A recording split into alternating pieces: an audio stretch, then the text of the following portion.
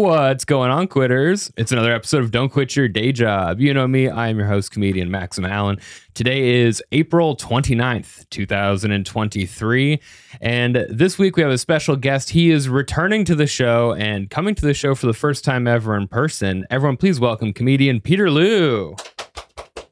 Nice. Clapping for ourselves. Hello, listeners. Thanks for coming back on.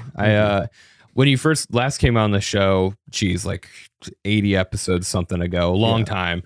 We talked about OG episodes. The OG episodes, yeah. We on talked Zoom. Just the Zoom ones, audio only. We talked about you and your martial arts, Brazilian jiu-jitsu, all that.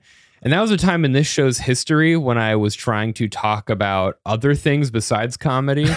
And this year, it's all comedy, baby. If someone doesn't do comedy, it's like a little treat because I just know too many comedians. So that's unfortunate. I've been bombing comedy this year, but I've been doing really good in jiu-jitsu. Nice. No, you should combine the two, and you should get an audience member on stage, put them in an arm bar, you know? People have told me to do that, but I feel like they wouldn't appreciate it. I think you get a volunteer. Do you think I would? There's people down for it, for sure. I could choke someone on stage. It would have to be a guy. It can't be a lady. That would not be good for the headlines. Boston comedian chokes out female audience member. I'm just reproducing what happens at home, you know. Yeah. I used to do a live podcast show at the Tiny Cupboard where basically I would get other people's podcasts to come in and I would set up all the live equipment for them so they could do a live episode with their audience members. And Art Kai and Fernando Ruiz have a show called Teach Me Good, where they bring someone on to tell them about anything they're into. It can be like, you know, fandoms or sports or hobbies, whatever. And for the live episode, they had a luchador wrestler from the Bronx come on.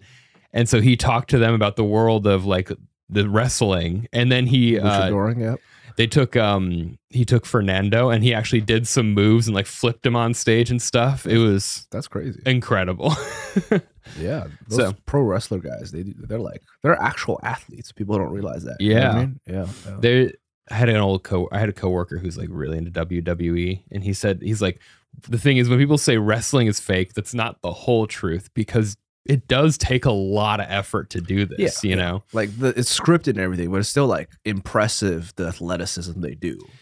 Yeah. I mean, just definitely fake, but you know. Definitely fake, but 100% fake, without a doubt. And I guess a lot of it is like, some of it is improv as well. Like sometimes just the way that you're interacting in that space. If you guys mess up a move or something gets complicated, both people have to make a decision on how to play out the scene. And that's, I don't know. There's something kind of theater kid about that. I feel like the WWE guys would be very offended if you're like, you guys are just doing improv, right? What you could tell like real like Greco-Roman wrestlers be like, yeah, you guys are just doing improv. Yeah, you guys are doing They're like, no, we're fighting. You guys improv the same. What? So, Peter, how long have you been doing stand-up comedy? 5 years. 5 years. Nice. We're kind of in the same level here. Yeah. What are you? 5, 6? 4.5. Okay. Yeah, 4.5. So almost at 5 this year. Yeah. But yeah. That's how I counted. It's the same. You're like, oh yeah, it's 4 years and 2 months. So did you grow up in a family that was into stand-up comedy at all? What was your like earliest, like when did you start getting into comedy when you were younger? I grew up in a family that created material for stand-up comedy. Oh, that's a good way to put it. No, I don't think my family's that into comedy. I think now that I've thought about it a little bit more, I think my dad is actually like some of my funny probably comes from my dad. Like he's actually kind of funny. Like he's kind of like aloof sometimes and does like stupid shit that doesn't make any sense. Mm-hmm. And then my mom was like super, super strict. Yeah. And yeah. I think that's like a dynamic that's very common. Yeah. I think dad humor is something that like when you're younger, sometimes you don't appreciate it or you don't quite get it. Then when you're an adult, you're like, oh yeah, we're like, we've locked in. Yep. So when did you start discovering stand-up comedy?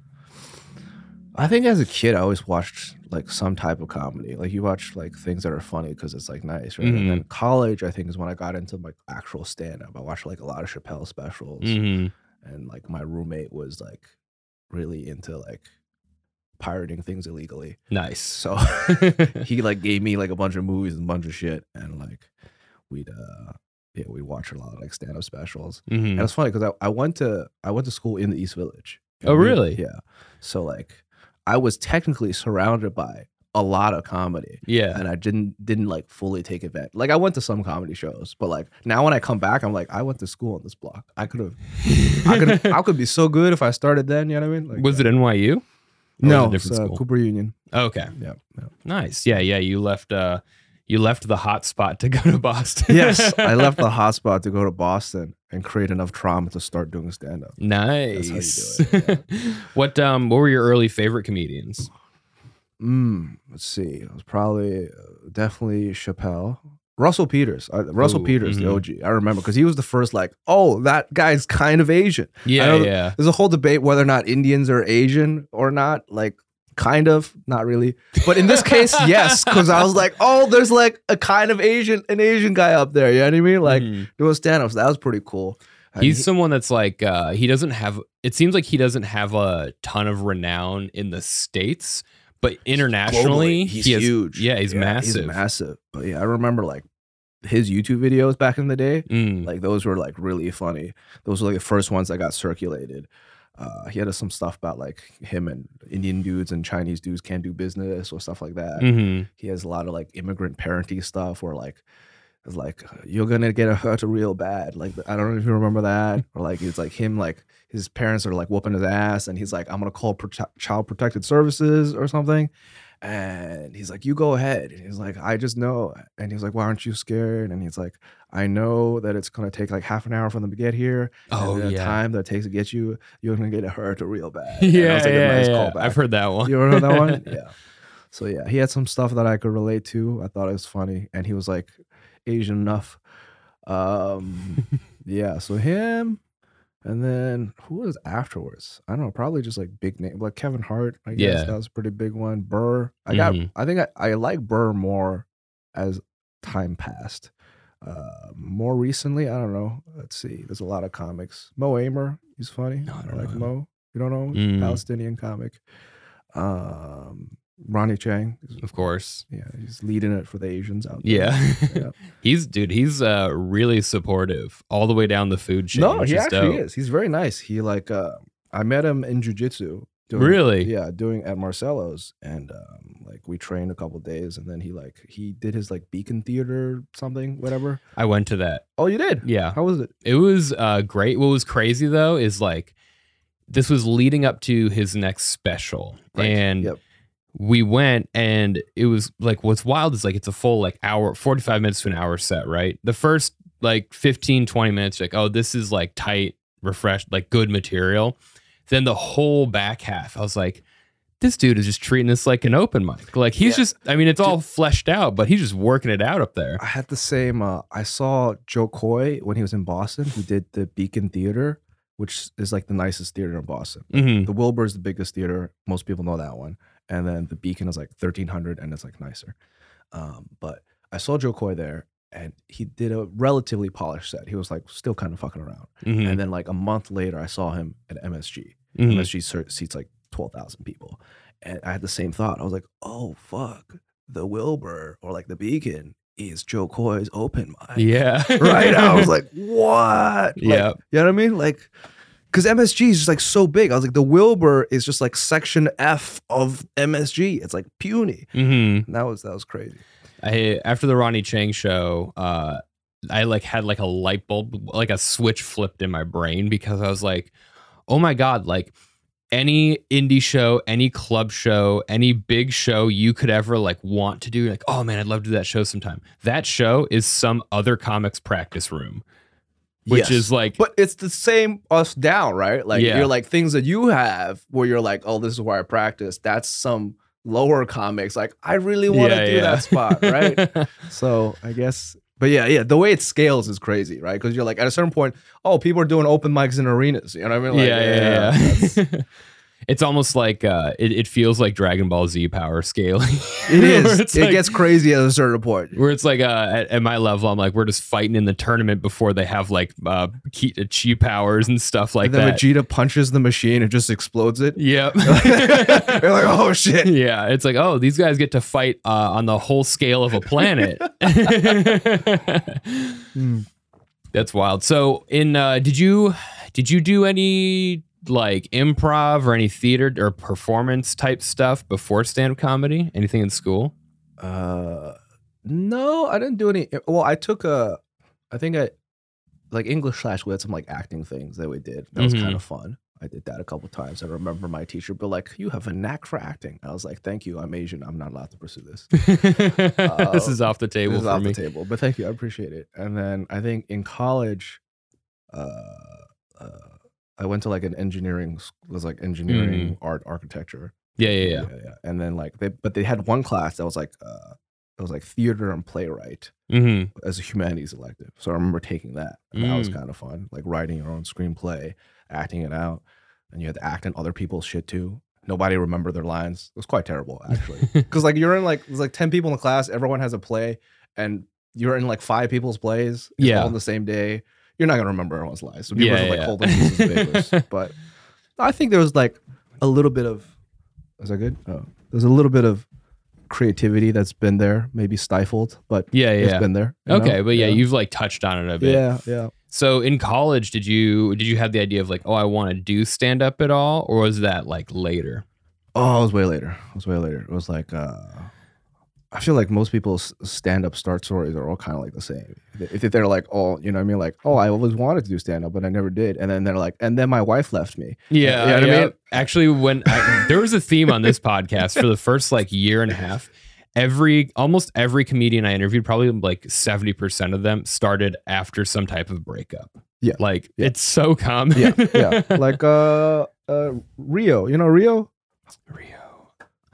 Japanese dude. Oh yeah. He was hosting the show last night. Yes. Oh yeah. Like even him, like we were talking about how'd you get started. He was like, oh, I started whatever 6 years or whatever they would go. And he was like, right after my divorce. I was like, oh yeah, that checks out. I was like, they're all like the same stories. So you graduate from and you leave New York. Yeah. You go to Boston right away. I went straight to Boston. Okay, so and this is where you start comedy, right? Boston. Yes, Boston.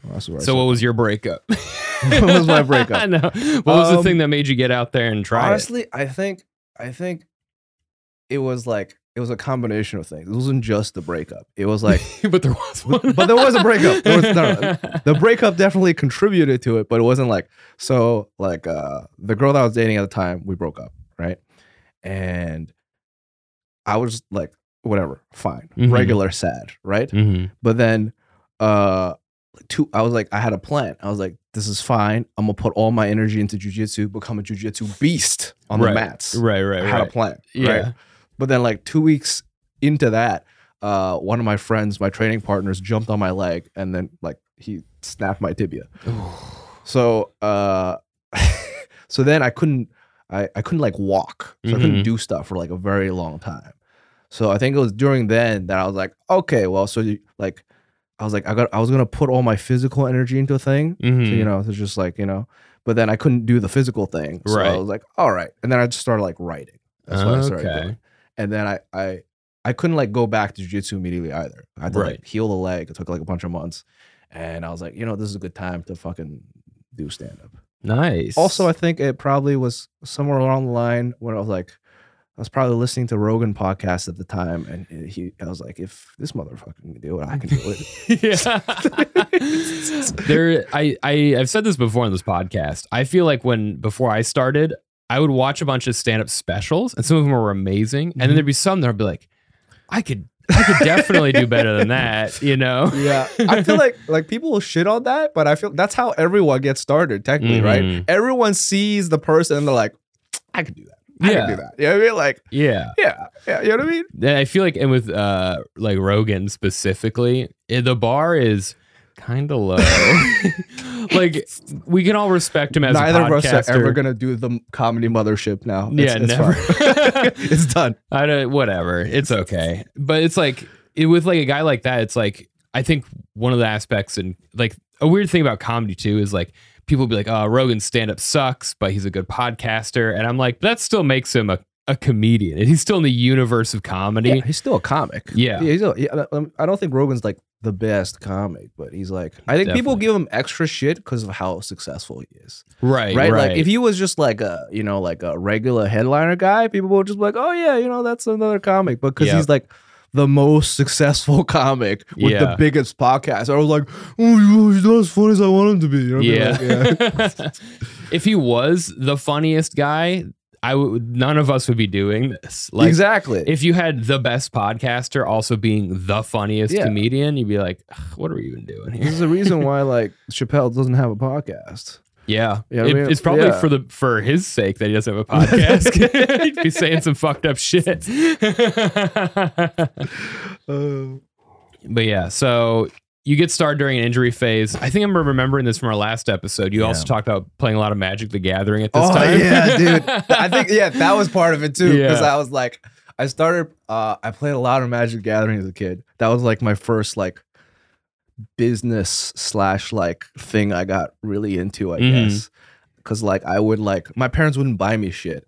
So I had to like get really good at Magic the Gathering so that I could go to tournaments and beat up other people and win booster packs. The packs, and then I would sell the cards, and that was my business. Whoa, that's you were hustling. I was hustling at whatever 11. Dude, I remember in high school Friday Night Magic, like I would go and just get my ass handed to me. And it felt like every week the same like 2 or 3 guys were always winning the 5-pack reward. It's like the most autistic guys that are winning. Definitely. Yeah. And I mean, in hindsight now that I have a big boy job and I'm not a high schooler with like no money, I'm like, oh, it would be so easy to buy just as many packs as you could want. Just buy now you're an adult, you're like, I'm just gonna buy the stuff. I can make the deck that I want. I don't have to buy boosters hoping I pick up something. Right.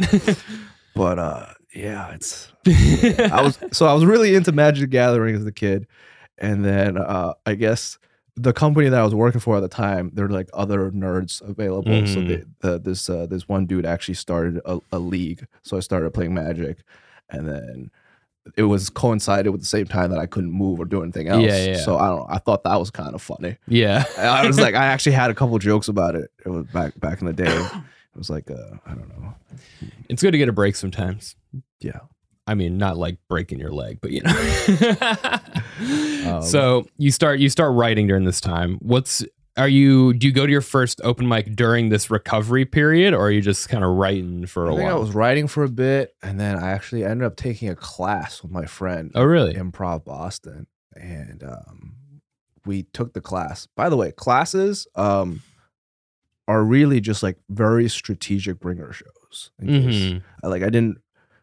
People were complaining about, I was talking to some comic about bringer shows sucking, and then I was like, a comedy class is the ultimate bringer show where they don't even pay you and you pay them. Like at least the bringer show, you don't pay them, you bring people. But the comedy class, not only do you pay them, but for that final class show, you also bring the people. Yeah. You know what I mean?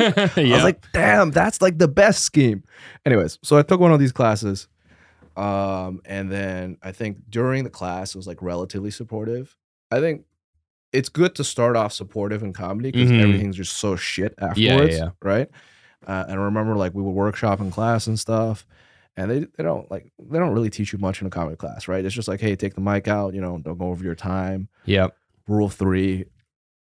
That's really it. Right. There's not much you can really cover. Right. Yep. Like you just kind of workshop some stuff. And everyone's was probably like relatively bad, but we thought we were good, you know? And then like, I think before the final like class where you just like perform, we all went to like an open mic. And then I was like, this is so different. Why is no one laughing at my jokes? Why is no one even looking at me? Why is that? You know what I mean? Like you're just in like this dark, dingy room with like 30 other sad comics. Just like, fuck you, guy. You know what I mean? So the vibe difference is immense. Yeah, it's very immense from just like, just like young nerd. And you were nice about it. Like the other day, remember when we were at the New York Comedy Club, the two young the volunteers. The volunteers, they're all like, they had that hope in their eyes still. Yeah. It's like that versus like you go to an open mic and you're like, We met these volunteers. One of them was like, I've been wanting to try stand-up comedy, but I haven't done it yet. And I said, oh, you should. Like, definitely just write some stuff down. Just don't be worried about it. Just go to open mics. Listen, tons of people are friendly. And Peter was like, don't start. I was like, quit now. Quit now. Go home and stab yourself with a knife. That's it's I also like in that specific situation, because they were already at like a stand-up comedy show, I was like, yeah, just like you were nicer. Be nice about it. If other people just out in the wild say they want to try comedy, I just tell them to take an improv class. I'm like, do an improv class, you'll goof around, you'll have a good time. And if you like it, just keep going and do other stuff. But then also you don't have the one, you make friends. Two, you don't have the soul crushing bomb that deters so many people from actually getting deeper into stand up. I don't know. I would say that the class is good for that, because it's like it gives you some people to start with that you all kind of suck and you're at the same like pace. You can like kind of workshop. And then like people are scared to go open mic sometimes. Yeah. So it's like, hey, like, are you going? I'll go with you. You know, like that type of stuff. Eventually, you have to grow out of that. But like, I think it's probably nicer to have a more welcoming experience. Absolutely. You know what I mean? I think most people a lot of people go to their first open mic with friends. Yeah. Which it makes total sense. Yeah, it makes sense. Yeah. I think I watched 2 open mics alone, and mine I brought like me and another friend did it, and there was like 2 other friends that came to watch.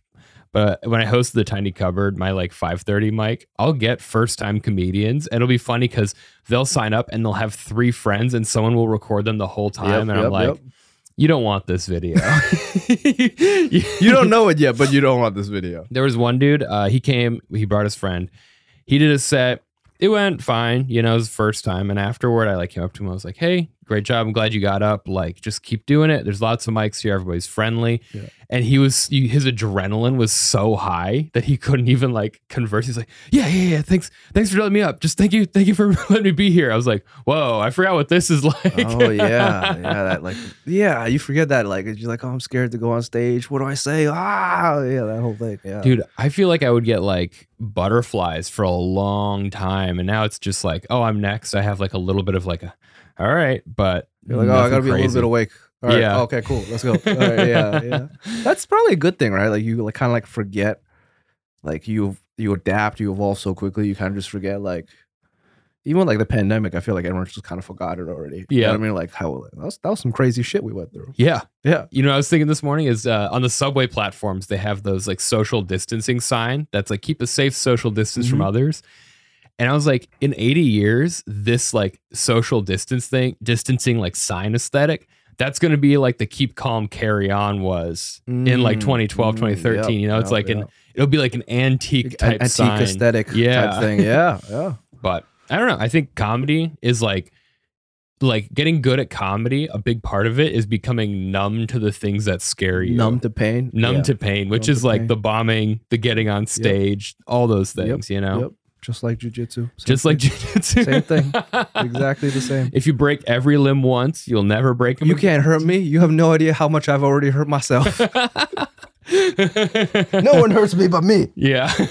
I was thinking about trying it, and then I saw a video of the mats at a jujitsu gym and how wet they get, and I was like, they get pretty wet. I'm good. Yeah. I'm all right. And it's not all sweat. It's not all sweat. It's also pee and cum.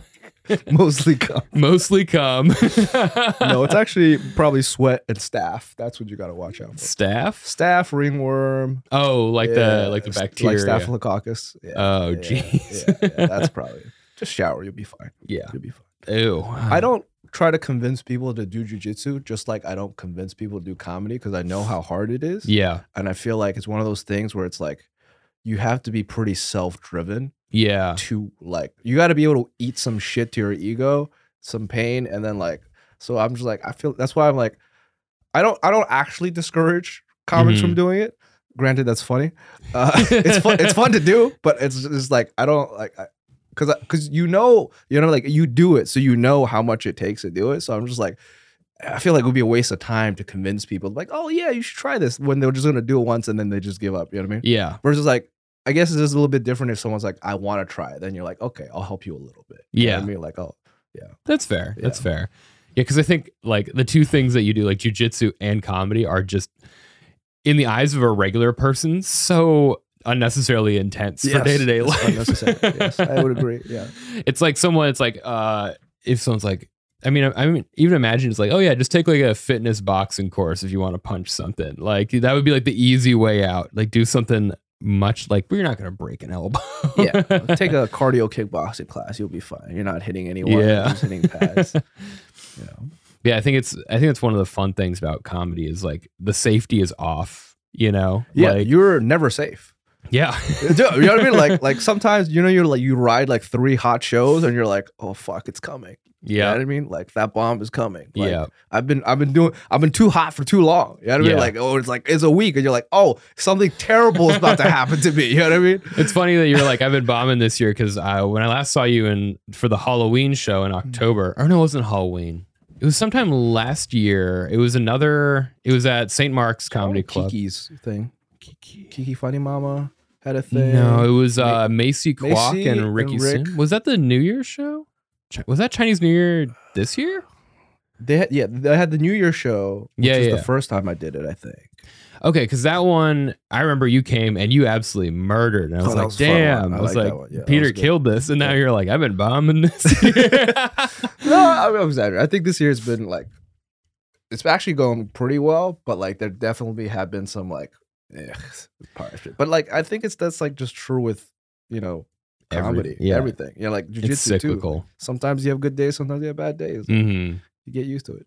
I've noticed I have like almost like a 6 or 8 month cycle where it's like I kind of heat up for a little. I'm feeling good. I got jokes I'm happy with. I'm excited about, and then like I'll kind of come off that and be like, I'm sick of those jokes. Yeah. And so then I'm phoning it on stage and then I'm like, don't have anything at open mics. I'm just kind of bombing, figuring it out. And you're like, you're not motivated. And then all of a sudden I host a show or do something else that's like, oh, nice. That hit. Now I'm okay again. You're like, oh shit, I got some new shit I want to work on. Yeah.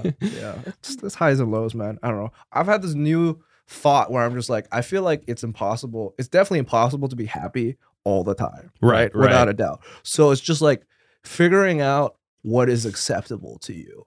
Whoa. You know what I mean? Like percentage wise, like let's say like I think it's impossible to be happy 90% of the time and like sad 10%. That seems like that's pretty damn good. And I don't think that's achievable. Yeah. You know what I mean? Like you just gotta be more happy than you are sad. Yeah. But I don't know if it's like a 51-49, you know what I mean? Or it's like whatever that is. Yeah. Yeah, I don't know. I think if you could be happy all the time, then happiness wouldn't matter. And it's also like the fulfillment thing. Like nobody is ever actually fulfilled. You just get little things that give you a break and relief. We're getting very deep. Yeah, I mean, I always think about rich people. Like, how many rich people have you met that just fucking suck and are miserable because they have... I hang with poor people. Yeah, hell yeah, dude. Working class solidarity. But especially in New York City, you'll meet like there's like the trope of like the rich kid, rich parents, and like they're probably also sad sometimes, right? Because the thing is like us like regular type people, we have things that are like, oh, like you have to get your financial security, and sometimes you get a bonus, you come into some money, and that's like, oh, it's like a treat, it's refreshing. Yeah. For them, they have everything handed to them, and then no matter what they do in their life, they will never make more money than they're just handed on a daily basis. So imagine trying to self-fulfill when nothing you can't ever Epstein's Island was made. How what? Epstein's Island was made. You're like, that's it. That's the last frontier. But in the similar vein of like creativity, it's like there's a reason why all these like mega comedians that you see on like these podcasts, you know, your Bert Kreischer's, your Tom Segura's, Joe Rogan's, these people, they have it all. They have all the fans. They could do any project and live for the rest of their life and not have to think about comedy. They could stop. Right now. But they do it because exactly. What else would they be doing, right? Yeah, and they have something they enjoy. You never hit the fulfillment point. You're never like, oh, ding, I'm done. Nice. So I think it's just a continual. You got to find some hill to climb. Yeah. No, I think that's true. So it's just balancing what that is to you, right? Yeah, so it's like 60-40. That's pretty good. Yeah. I'd say, right? 60-40? I don't know. Yeah. 40% happiness, 60% sad. I think Dan Bilzerian said something similar where he's like crazy person to get advice from. No, yeah, absolutely. But he was like, oh, he was like, I was having some nine-some with these 8s, 9s supermodels, and he's like, I like brought some guy and I gave him one of them or something, and then they went off, had sex, and then he was talking about the happiness in this guy's eyes or something like that. He was like, yeah, to me, like none of this means anything. And I was like, that's actually kind of sad. You know what I mean? Yeah, it's really like, sad. I was like, you're numb to like anything that could possibly make you happy at that point. Like you're just like, yeah, it's the Epstein effect. When you have it all, you start doing fucked up shit to get those endorphins going. That's how society implodes, right? Yeah, we just all go down that hole. Yeah, we can't all go down that hole. Not everyone should not be able to be a rich content creator because yes, only select few. Only select few. I don't know, I think there's something like I had my friends Matt and Jack on the show recently, and they're graduating college this year. They do like character comedy, and they've been doing it for like 4 years now. And they're going to stay here. And they said, then Jack said something that, I mean, I turned into the clip, but he was like, it's the idea of making it is like interesting because it's like we live in New York City and we do our comedy every week and have fun every week. So I think we kind of made it. I saw this. I actually saw this. Yeah, I agree with it. In here's my counterpoint though. Like I agree. You disagree because you're in Boston. No. I agree to because I think I had a similar thought when I did a college gig with my friends and I brought them. Like the guys I started with, like they opened for me, and then they did the show went well, and then afterwards we did their podcast, right? And I was like, guys, like this is it. We're like doing it. We're on the road. We did comedy.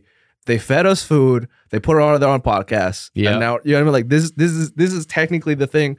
The only difference is like they didn't pay us that much, right? And there could have been like way more people, but like I was like. Technically, like you said, like we are doing the thing that we want to do. Yeah. But it's just like, I think it's like, it's a financial stability thing that you still have to consider. Yeah. So you can't just remove that from the equation. Yeah. I would agree that if you just had rich parents or like you just had money in the bag, then you can like settle and you'd be like, yeah, I'm already doing the thing I'm doing is cool. But like unless you have that financial thing taken care of, you still, in my mind, you still haven't actually made it.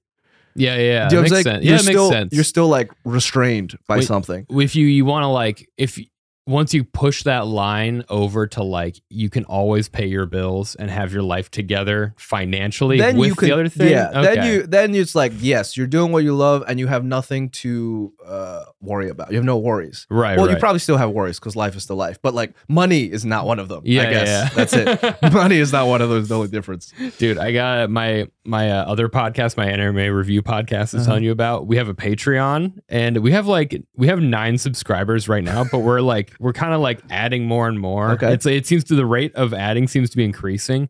And I was like, there might be a point where I'm just a guy who gets paid to review anime. Like I am doing that now in a very small amount. Yep. But I'm like, that could be a thing. And I'm like, if I time traveled the 14-year-old me and be like, you're going to be a comedian and you're going to get paid to review anime. He'd be like, fucking what? Like, what? Oh my God. No, yeah. Yeah, I think that's the goal, the financial aspect. Because well, not the goal, but a piece of it. It's a piece that you have to fulfill, I think, is what it is. Because it's like, otherwise, I agree. We're all doing the thing that we said we want to be doing, right? Like, even like Akash headlined the New York Comedy Club and he's doing theaters now, right? He's technically doing the same club everyone else is. You know what I mean? Like, there's no difference. So it's like, yeah.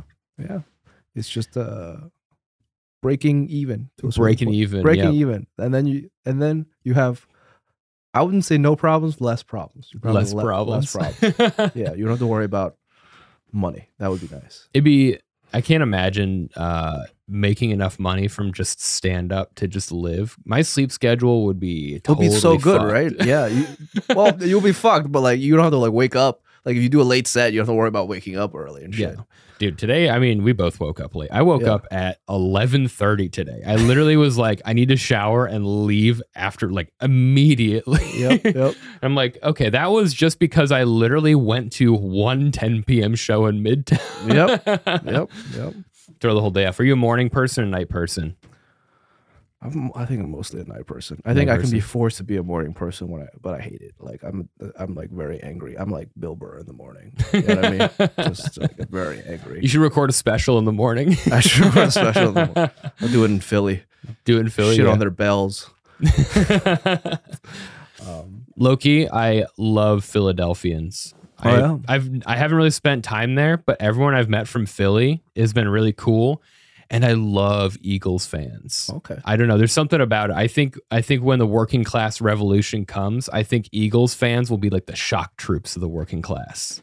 Like I love a group of people who destroy a city so regularly that the city has to take measures to stop them.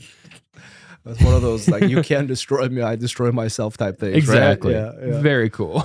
Very cool. I'm into self-destructive people. It's same with like the Bills fans, the Bills Mafia. You know, they just jump through folding tables. That's their whole thing. Is they get drunk and they jump into folding tables, and I'm like, You're like, you don't want to fight that guy. yeah, like what a cool identity. It would be funny if they have like, you know, The Bachelor where they like write people's occupations and age. Yeah. You're like, Brett 29 jumps through tables. Dude, imagine the guy on the Bachelor, like The Bachelor, being a guy, Being that guy, being like a Philly, like an Eagles fan, or like a Bills Mafia guy. that would be funny. You should pitch that. You should pitch that and then film it and see how terribly it goes. A show where The Bachelor is the hottest but like most obnoxious piece of shit ever. Isn't that The Bachelor? Is it? I think that from what I understand, The Bachelor is just like, it's a hot guy, but he has the most like bland personality ever. Like he's a guy that I don't actually watch it, so I have no idea. We should start a podcast. We should watch it. We should watch it and start reviewing it. Yeah, bring people in. I've only seen it in parodies. I don't know what the actual show is like at all. I assume it's terribly uninteresting. Yeah, dude, I can't watch reality TV. Like, I assume, isn't The Bachelor like mostly for chicks? Isn't that like 80% of the demographic that like watches it? Women and I'm making up statistics, but we're allowed to do that on this podcast. Yeah, you can say whatever you want about numbers.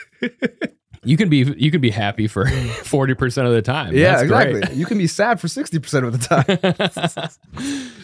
So you start doing comedy. You go to an open mic with your friend. You take the class. Did you have a class show at the end? We did. How would that go? Murdered. Really? Well, the equivalent of murdering at a class show. So yeah. I think I just did well. But Really it's good also stuff. in front of your friends, right? It's in front of your friends. I think I did well. I watched it again like a year ago, and I'm like, that was terrible. But I think at the time I thought I was doing well. And I think it's decent, like for what it is, you know what I mean? Right. Decent for what it is. But you know, your friends are there, you know, they're supporting you, they're laughing and stuff. But I think I did like well enough that I kept going. You know what I mean? Like I feel like if I bombed at that, because that's like best case scenario. You know what I mean? Yeah. It's a packed room, everyone's there to support their friends and stuff. And then I think afterwards, it was good enough that I kept doing stand-up. Kept doing it. How long did it take you to get on a show after that one? When you're just hitting regular mics and stuff? Probably like 6 months. Okay. Around there. I think I hit mics pretty infrequently in the beginning. Oh, sorry. I was like once a week, and I was like, oh, I did comedy, right? Yeah. And then I met a friend of mine, who's a comic, and he was doing like 2-3 a night. I was like, oh shit, I gotta step my game up. You know what I mean? Yeah. I didn't even know that was possible. So then I think I got more into the groove of it because I wanted to take it more seriously. So then I was like hitting it. I would say 3 times a night. That's exaggerating. I mean, like once or twice. Yeah. But I was trying to like hit it like every day of the week, I think. Yeah. And then I was probably 6 months in, I started getting on like small shows. You know, they give you a 5-minute spot. How was your first like real non-class show? How'd you do? I don't remember. That's probably for the best. I have no idea. It was probably terrible. Some people have like really traumatizing like first show experiences because you're so nervous about like fucking up a real thing, you know? I think I probably did like not great, but not like the worst. Right. You know what I mean? Like just like a kind of like if you just saw a guy who's been doing 6 months go up and you're like, well, there's a laugh like once every 30 seconds or something. You know what I mean? Like they get something. You're But like, it's well, not- we didn't not laugh. yeah, like like that wasn't the worst. Yeah. But yeah, I think yeah, I don't remember too many of those shows. Some of them, I think some of them probably had to have gone well. I think some of them did go well enough for me to keep going. And I don't remember any catastrophic bombs until I did like this private gig for this 60-year-old retired Navy SEAL captain. Whoa. Yeah, so that was like years down the line, and that's still like my worst bomb. What happened? So this his wife was nice enough to hire me off of like the Bash, the Gig Salad. I don't know, like they're like third party vendors for hiring comics. You got to fill me in on this later. I've Okay. never heard about this. Okay, it's like yeah, it's like third party. So like people will want to hire like comedians for like weddings, college gigs. I don't know, VFWs, bunch of random shit. Anyways, Blowing my mind. I didn't know there was a place where you could fucking do this. I was thinking about creating a comedy LinkedIn to figure it out. What? Gianmarco is the one who told me about it. Actually. Oh, okay. Yeah, Gianmarco, back when he was still doing bullshit Zoom shows with everyone else. Anyway, Navy SEAL private party. Navy SEAL private party. It was his 60-year-old birthday. His wife was nice. He hired me. I brought my friends. They opened. Most of them did pretty well, I would say. And then I went up and I was doing like it was an hour and a half show, so I had to do like I think 45, and it was probably my first time doing that amount of time. It's a lot. And I thought I could do it, which was a mistake. Yeah. There's a reason why comedians who are like 8 to 10 years in are like, all right, I'm doing my 30 minutes this week. yeah. I was like, this is could be a loose 45.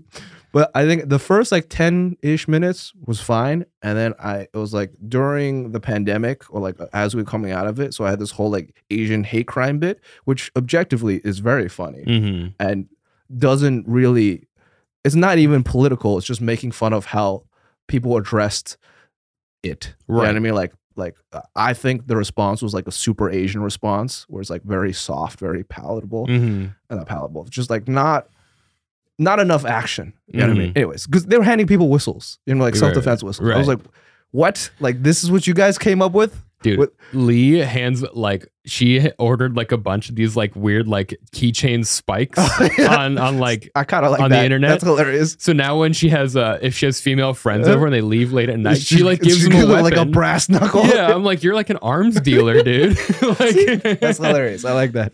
That I would even prefer. I don't think legally you could do that, like hand out brass knuckles and spikes and stuff. But like you could hand out mace, like mace. Yeah. You know what I mean? I was like, whistles, like a whistle is just a cry for help. You know what I mean? Like it's not. It still requires that other people come help you. Yeah, You know I think in the city, it's also very surprising how few people will come help you in a situation. That's the other thing, right? Because Like, they also evaluate the risk and the danger and like what is going on here, and it's like sometimes it's a mess. yeah, you would. You're also assuming that once they hear it, they're like, okay, I'll help you, which is like, you know what I mean? Like, Yeah. So I had a bit about whistles but like I brought up the topic. I was like, oh, like stop Asian hate, blah blah blah blah, and then I was like, oh, there's been like an increase in crimes towards Asians, right? And then when I said that, the Navy SEALs guy pointed towards his son, and he's like, yeah, my son, that's the guy. I was like, what? He commits hate crimes? I was like, this is not gonna go well. You know what I mean? I was like, oh shit. So then I think I proceeded to bomb for like the next like 15 minutes probably. And this is very long because this is like I said, this is the first times I did a long set. And I normally would just get off stage if I was doing shitty for like 2-3 minutes, right? Yeah. You'd be like, all right, I can just leave. Yeah, but you're paid. Be paid for the hour and a half. So I was like, I need to do 45. So I just stayed up there just like eating shit for so long. And then yeah, the gig ended. We said thank you, and then we just got the fuck out of there. Nice. Yeah. That's rough, dude. Yeah. It was one of those really bad ones where it's just like, you know how like when some people like if like someone comes up to you like an audience member, they're like, oh, you were great, good job. And then like maybe another comic came up that didn't do so well, and they're like, yeah, you were there. You know what I mean? Like something like that. There was a lot of like that at the end. They were just like, oh, there's like, yeah. I'm like, good job. I'm like, look, we don't need to talk. Okay, just let me leave. Let me leave. I started doing this thing where if I don't do well, but my friends do well, when the show ends, I kind of go off alone for a little bit. Yeah. You're so like, that audience members don't have to do that. Yeah. You're like, all right, I just like I don't need your pity right now. Let me go wallow in my shit. And so yeah, I did a road gig in February. I actually talked about it last week on Andre Madrano's episode because we did it together. But it was in Vermont and it was a ski resort gig. It was super sick. I bombed for 15 minutes. This room was like not it. They were paying attention, not laughing, and then the back half of the room was just like chaos. So there's a lot of distraction and like it was bad. But the next day, like they had given us free lift tickets for being on the show, which was a super dope perk. And we go to get the lift tickets, and the lady at the lift ticket counter was sitting like front and center at the show. And she's like, "You guys did so great. You're so funny. Thank you so much." I'm like, I don't know if we were at the same show. But you still got the lift tickets. Got the lift ticket and a hotel room. That's what's important. Which is sick. It was a fantastic gig. I was like, that one, I was like, wow, I'm a real comedian. Yeah, right? Yeah. You get them, you're like, oh, they pay me. I got accommodations. People are treating me nice. But I bombed super hard. And at one point, I have this funny joke about Amtrak right now. And I go, do we take the Amtrak in here? Silence. No response. I was like, really? And then some girl, like a 10-year-old girl in the back goes, what's Amtrak? It's like, all right. That was probably a good save though, right? That was funny. Like probably got a laugh. It was funny for the second, and then the rest of my set was just downhill. At one point, I even said, guys, this set has made me realize I've been performing for mentally ill 26-year-olds in Brooklyn for way too long. That's good. That's a good line. Comics laughed at that. No one else got that. I was like, I can't wait for this. Where was this? It was at Sugarbush up in Vermont. Oh, that's Vermont. That's a whole different crowd. Whole different crowd. Because it's not even like Vermonters. It's like tourists from the Northeast converging. And there's a lot of factors that went into it. I definitely could have done better. I think a lot of the tools that I would use early on in open mics in public places for capturing attention, I haven't had to use those in my comedy career for a while because I'm doing shows where people are going to see comedy. So they shut the fuck up and they watch comedy. Yeah. But this was a situation where they kind of came for comedy, but everyone was treating it as background noise. So I should have... You got to crowd work a little bit, get people to pay attention, all that stuff. Matt Vita crushed. He's one of the producers who booked me, and he did awesome. They were kind of tepid at first, but he got there and he has this rap about old man balls. And when he did that, everyone was like locked in. I was like, that was it. That was it. You just get a little bit of something there, but you live and learn. Live and learn. You bomb and learn. You bomb and learn. No, because you're like, oh, I have to get better. Have to get better. I have to get better. That's it. That's it. Yeah. So you hosted a Zoom show during the pandemic, and that's where I met you. Comics Who Showered. Check it out. Great title. You can't really do it, but maybe. Yeah. That one was when David Dobbins moved to the city. Yes. And he was like, oh, hey, man, I can connect you with my friend who runs a Zoom show, which was super dope. Thanks for putting me out. Yep, and man. I didn't have a tape. I don't have tapes really very often. So I sent you literally like a tape that was like a year and a half old at that point. It was 2.5 minutes. Was it? Yeah. I don't remember much of this, but I was like, I hope he likes it. But yeah, you're like, cool, man. So what was it like? How was it running a Zoom show? What were the epic highs and lows of Zoom comedy for you? That's funny. I think you had a good set. Didn't you have a thing about Rat Fuck Alley? Oh yeah, dude. Yeah. That was my like flagship joke for like 2 years, and I had to retire it because it was just getting... I was like, this is too much of a crutch. That was good. What was the highs and lows of running a Zoom show? Okay, highs, a lot of highs, I would say. Because like, it was a pandemic, so like comics were all fucked. So you could get like big name people to do your show because everyone was just confused. Like it brought everyone to like, everyone became like, I don't want to say an open micer, but like everyone became like, accessible. There's an equalization. There's an equalization that occurred. So you're like, everyone's screwed. So you got like, I think there were a lot of like LA comics, New York comics that would do the show. And I think Comics Who Showered really springboarded their careers. And now some of those people are doing Netflix specials. So I don't know how you explain the difference, but all because of you.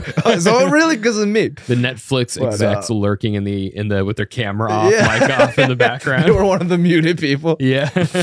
So yeah, no, that was really cool. I think getting to like meet comics from like around the world. I think Liz Miele headlined a show.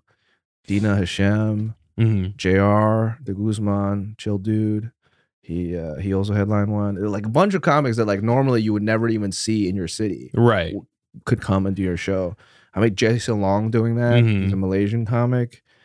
So yeah, getting to see other comics work. And then the other thing was I think Zoom was good for riffing. Because like everyone did the thing where you looked at people's rooms and then you're like, if your room was a little weird, people would just like go off on you. Like, bro, why do you have like 3 diplomas? I should have thought about that. That's a good one. So that's like, I remember spending a lot of time like in between, you know, when people said it's like writing, trying to riff off of people's rooms and cameras and stuff. Whoa, smart. Yeah. That and like facial expressions was good.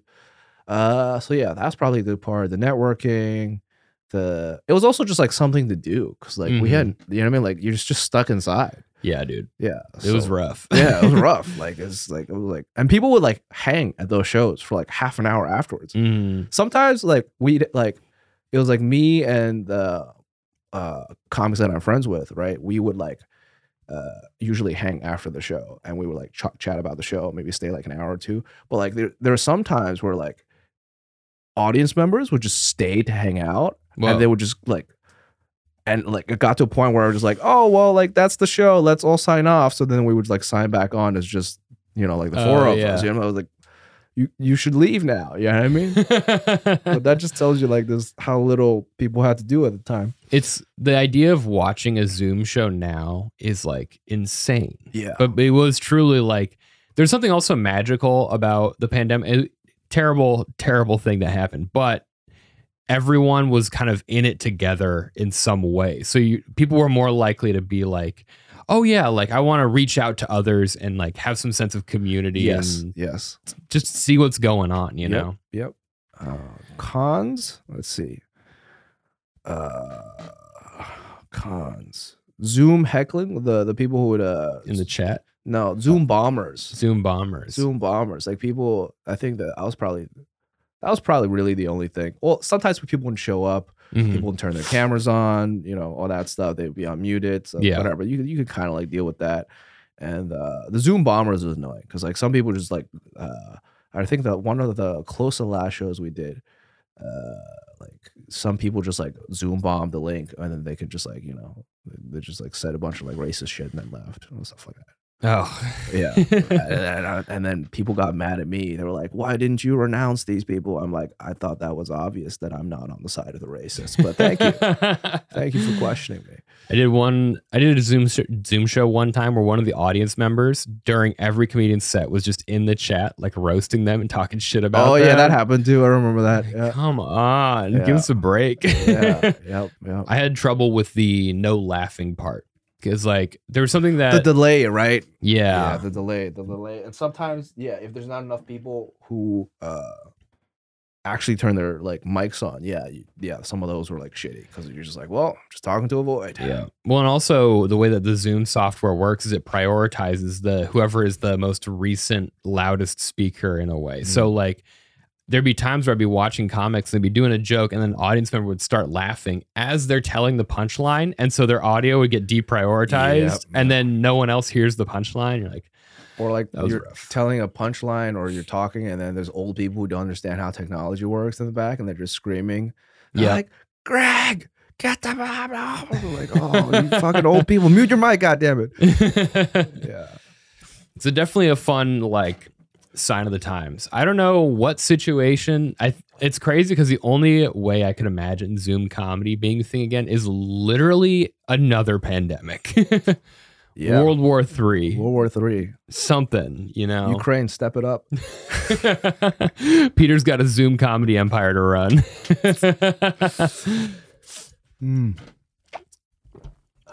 So pandemic, you were probably about 2.5 years into comedy around the pandemic. Probably. Yeah. Did you, after the pandemic, after Zoom comedy, I remember you popped into New York City because we were all doing stuff outside on rooftops and stuff. Oh yeah. That was still not fully back to normal yet. Right. Outdoor shit. And then you went back, you started an outdoor mic in Boston, right? Yes, I did. How was that? I remember this was when like Sam Morril was doing his like rooftop crap. Yeah. And then I came here and I was like, we have rooftops in Boston. Yeah. We have you know what it was? I went to Central Park and they were doing mics and shows in Central Park. Yep. Which I don't know if you can really call them shows. They were great. I guess, yeah. But I remember seeing all the signs and the like one of them was like, I don't know if it was New York Comedy Club or one of them, but like it was one of the clubs and they put their like a little picket in front of a tree. Stand up New York, probably. Yeah. And I was like, wow, the comedy clubs have been reduced to trees in Central Park. You know what I mean? Because that's how you would find, like, you'd be like, oh, this mic is in Central Park, but where? Because it's a fucking park. And you have to ask other comics, like, oh, it's by this tree next to this other tiny bridge or some shit. Yep. And there will be multiple shows happening at the same time. Shows, mics, whatever you want to call them. I remember walking the park and seeing like 4 shows at the same time. Yep. And 3 of them were like reputable clubs and the other one's just like random people. And you're like, we can definitely do this in Boston. Like without a doubt. I was like, we have rooftops, we have trees. Yeah. So then I went back and started an outdoor mic, which was probably the most successful mic I've ran. Really? Because it was in the day. It was like, we called it Saturday in the Park because not creative for the naming. But it was like in the afternoon, like 2-3 o'clock. Yeah. So like the sun was out and then we would like play basketball afterwards. Oh, yeah, that's great. So like people usually had a good time. People were attentive because there's only like 10 people. Yeah. Maybe like 15 at the most. But it's like everyone's there.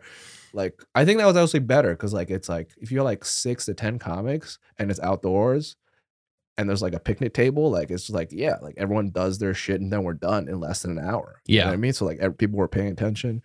The sunlight definitely helped. It's fun. There was a dog park, so we riffed on that a little bit. Yeah. They tried to kick us out of the park a couple times. Typical. No, that was probably the most successful mic I ran. Yeah. Nice. We did when we had our backyard mic. Yeah, that was a good mic too. We ran it through the winter, the 2020 2021, because there was nothing indoors open, but we moved it to Saturdays at 2 p.m. so we could at least have sunlight and wouldn't be cold. And that was brutal. People were like, that year we had like 2 snowstorms that were like 18 inches of snow. So I would like shovel the whole backyard and flatten it. And then people would just be there with their like huge puffer jackets on. It's like, oh man. I don't know. I loved outdoor comedy. There was just something like magical about it because everything was just like an informal hang. It was just it's like a picnic. It's like a hang, a picnic. I would agree with that. I think that's why the mics worked better because people were just like, well, we're just hanging out. Right. Whereas like in dark rooms, people may be like less willing to listen or stuff. I don't know. Yeah. The sound definitely didn't reverberate as well. You know what I mean? Definitely Like, it's like you can't, but it was really hard. And the mask sucked. Remember? Because you're like, I can't hear you and I can't see if you're smiling. Let's just. Yep. I do remember that. The people wearing masks, he can't even. Yeah. There's a guy I play a tabletop miniatures game on Mondays, and one of the guys I play with has worn a mask the whole time. I've been in this group for like a year and a half, almost 2 years now. And like, I've never seen the bottom half of his face. And he's also a quiet talker. I love him. He's a great dude. But like, if you're across the table from him, you do a lot of what? You do a lot of like leaning in. And pandemic, like outdoor comedy, there was a lot of like gauging people's eyeballs. Like, are they smiling? Yep, okay. I think those are smiling eyes. They must be laughing. Yep. There's also a lot of people's upper faces not like being what you thought. Their lower face not being, you know what I mean, symmetrical with their upper face. You're like, that's what you look like? Yeah. I remember there was a lot of that. There's something I noticed. I feel like the mask is something, there's something kind of, like it makes everyone kind of mysterious and cool because you don't know what's under there. Like you don't have a full personality. You're just like, oh, I see is their eyes. Like, what are they like? I don't know. Yeah. I think people got catfished a lot. Oh, yeah. It was. Yeah. Mask fishing. Yeah. People with beautiful eyes and no teeth. Yeah. Huge piercing blue eyes, all gums. So you do your park mic. How long does that last? Is it just like a summer, fall thing or a few months? Or? I think it ran like a year and a half. Whoa, that's a good It run. was summer, like, but we took the winter off. It got too Right. cold, and then some other comics were asking if I want to start it up again, and I'm like, no, I'm doing other things now. Yeah, I was gonna ask how many mics are you doing now during a week?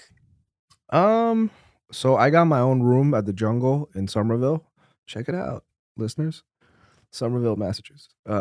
So I run a weekly show and monthly show, and then all the 3 out of the 4 weeks are mics. Nice. So then I don't actually go to. I'll go to a mic if I need to really like work on something. Like I'm like I need to get this out now. But I think I've been doing well enough in Boston where I have like a show pretty much like I'd say like 5 out of the 7 nights of the week. Wow, so it's like, dope. That's sick. So yeah, I don't go to that. I go to my mic, and then like if I really want to work on something, I'll go to like another mic. That's great. Yeah. That's like the making open micer making it is getting booked enough where you don't have to do mics. You don't have to do mics. Yeah. I'm like, I just got a weekly spot somewhere, and it's like, I'm so relieved because I used to run that weekly show with David Dobbins, and it was brutal getting audience in there and trying 2 virgins, right? Yeah, 2 virgins trying to run a show, and now I have a weekly spot somewhere else. I was like, oh, this is like 2 virgins, but I don't have to stress about it. Yeah, like, you don't have to put in the work. Yeah, right? Yeah. There's always going to be some type of audience here. We can just have fun, work it out, and I'm like, that's the best. Like, there's something where you do open mics until you get booked on a show, but the thing is like you won't get booked on a lot of shows unless you do a lot of shows because you get better by doing a lot of shows. Yep. So there's this weird like snake eating its tail like paradox. Positive feedback type thing. Yeah. Right? Yeah. Like the people, I noticed that too, because like I have to book the shows in Boston now too. And I'm like, when you become a booker, you understand actually some of the like you don't want to do it because it's just a lot of work and people just hate you for no reason afterwards. Yep. But you kind of like understand like the business aspect a little bit more. But you also see like the people get booked more because people who are booking see the people who get booked. Yes. Right? Yep. So it's like, oh well, then that's who you would book, right? Yeah. And then like if you don't go to mics anymore, which I don't go to too much except for the one that is mine, like you don't really see anyone else, right? If you think about it, unless you see them on another show that you're doing. So, yeah, it's a weird cycle to break out of. I feel like as far as open micers go, I'm like, I think my best advice now for people who want to get on shows is like, just keep doing open mics, make friends, but really just go to a show. And if the people who run the show have never seen you do stand up, they're probably not going to book you, but there's a chance you might get thrown up. Yeah, I don't know. I would say keep doing open mics and then just start your own mic/show. That's a big one. That's the only way you can actually guarantee you get stage time is just starting your own shit, and then you like learn how to like maybe crowd work a little bit, riff a little bit, host a little bit. You learn that people spam you with a lot of annoying emails. Lots of DMs. I got people still hitting me up for spots, and I keep having to tell them like I don't have anything. Like I don't know where you got the impression I have something, but I don't. Yeah. The becoming a producer is like it's like a cheat code to getting like spots, and like I feel like most people I would ask early on in my stand career is like, how'd you start getting booked on shows? Like I just started my own show. Yeah. And it's like, okay, I guess that works. But then when you start your own show, then you have to do the marketing and the tickets and the venue. You basically have to put in the work. You have to put in a lot of work. Either be really good or put in work. Yeah. Which I feel like if you were really good, you probably put in work anyway. Yeah. But I don't know how different the comedy landscape is between New York City and Boston. But running an indie show in New York City, like you got to have a gimmick. You got to have a poll. You got to have friends who are already here because there's too much to choose from already, so that audience members so much available things you could be doing. I think in Boston, there's like I put a lot of in the beginning. I paid for Facebook ads. I put up paper flyers, and then I barked still. Nice, which is annoying, but I think ultimately I figured out that you have to post in specific Facebook groups. That's the best way. Like community groups where like people like if you were normal and you went to a city and you wanted to figure out where do I go hiking, like you would join that Facebook group. Right. It's like that for comedy. So there's like 10 of those I I post in, and that's Yeah. like how I've been pulling people. There was one we used to post our show in. I don't think a single person came from this group, but it was everything to do in NYC. Facebook group, 100,000+ members, right? It's so funny because it's not like people posting events and stuff to go to. It's literally like a million posts of people like, I'm staying in Times Square with my family. Is it safe to ride the subway to like the financial district? Like questions like that. I'm like, okay, I don't think we're getting any You're of like, these people. it's only safe at this location where I host comedy. Exactly.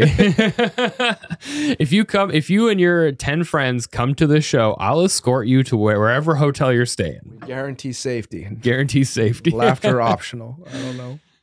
I don't know. I think I remember talking to some comic. I don't remember who. They're like all the marketing is kind of annoying, right? Like all the producing and the headache, the booking, all that crap. But they're like, if you want to do comedy, if you want to just do comedy for fun, it's whatever. But if you want to do comedy as a career, you have to understand that it's like the most entrepreneurial thing you'll ever have to do, because you're the writer, you're the producer, you're the person acting, performing, you're marketing, you make graphic, like you network with other people. Like it's, so it's like, and I was like, oh, all right. So maybe I should just accept this earlier on. Do you know what I mean? Yeah. Because it's like, you're pretty much always at the mercy of another entity. And I think we're lucky enough to have social media be a thing where you could pop off. Granted, you still need help from other people, but like it's doable technically, right? But it's like, yeah, like if you're like just starting comedy and you want stage time, like the only way to actually guarantee stage time is you have something that you can give yourself. That's it, right?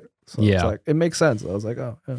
I call it like having a resource, like a comedy resource, or like comedy capital, is if you have a thing that you do for other people where you can give them something they want, they'll give you stuff you want. Yeah, it becomes more business, right? So it's just like, oh, this is like you foster, you have something of value. Yeah. And I think it also changed my mind in how I looked at, it made me more grateful after I started booking shows at people that book me on their shows. Yeah. Because I think it's like, in my mind, I'm like, why won't you book me? I'm funny. Like when you were earlier, right? But then you're like, oh, like, do I sell tickets? No. You know what I mean? Do most of these people sell tickets? No. So it's like the show producer is doing all the work, right? They pick the venue, they pick the lineup, they work with the venue to get the time, they put on the Eventbrite, the Facebook groups, they get all the seats in the buckets, and they give you like this platform for you to work on your craft. You know what I mean? So it's like my perspective changed. I'm like, because there's like, it's a demand supply thing. There's like thousands of comics, very few shows. Yes. Right. So it's like, I think before I thought more so as an artist. I'm like, I'm performing my art for you. You know what I mean? I'm giving you this thing where like you start producing. I'm like, no, not really. I was like you're all funny people. Like you could book on a lineup, but it's not like you have a draw. Like, you know what I mean? Like you'll pull. Because if you did, that's like a true professional comic, right? They like, I can sell a club, I can headline the club, people come see me. Yeah. Right? Like unless you're at that level, which like, you know, most people like less than a decade, I would say, are not. Yeah, 98% of comics now are not. Are not. Like they're building to that phase. It's just like, I was like, a lot of people just arrogant for no reason. I was like, yeah, it's just like they're doing you a favor by putting you on the show. Yeah. Right? Yeah. I am like anything I get in comedy, I am so grateful. And I like, there was someone, I forgot who said it, but it's like, you want to be the person that like that producer wants to book. Like if they're throwing you a bone and giving you a spot, like show up early for the show, ask help if they need setting up, like, you know, make sure you have a good set, don't run the light, just be like a very bookable professional person. Yeah. And then people remember that at least, because comics, like for some reason you can book comics and it'll be their only spot for the night and they'll still show up 30 minutes late to the show. It's like, what are you doing? Yeah, for sure. Yeah, I don't know. It's like a whole thing. Like the entrepreneurial aspect of it, I think is, for me at least, is challenging because you get into it to tell jokes and just be funny and learn stand up, but then there's so many other things. There's so much of stand up that I didn't realize. Like you get on stand up to tell jokes, right? But then you're like, oh, I need to be able to be funny off the cuff. I need to be able to riff. I need to be able to crowd work when people don't pay attention. Like I have to learn all these other skills. And then on top of that, like performative skills, I have to learn how to write well. Yeah. And then like you said, the whole business aspect, which is like all these different buckets, right? There's like networking, producing, marketing, social media, and then like they all like have their own branches. You're like, oh fuck, I'm like building a company where the product is me still. You know what I mean? Like it's the whole thing. It's like, oh, you want a spot? Okay, start a show. Okay, now you're learning how to talk to business owners. Okay, now you're learning how to set up Eventbrite. Okay, now you're either becoming a graphic designer or you're linking up with graphic designers. Exactly. And then you make the flyer, then you got to get the show description, then you got to run social media and you learn how to market, you got to post frequently enough. And it's just like nightmare. Yeah, it's a lot of work, but I was like, oh, I guess you got to do it at a certain point.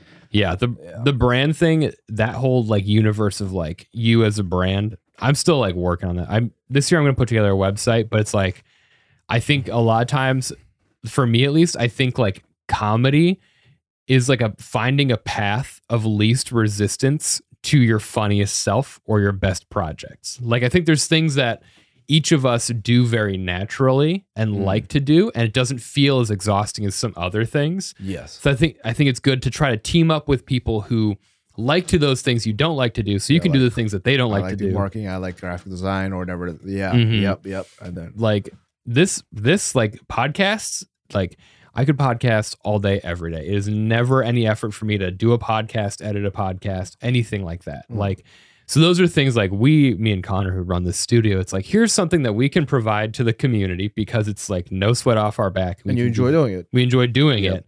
Versus if you were like, hey, can you set up like an Eventbrite for a show? I'd be like, please, no.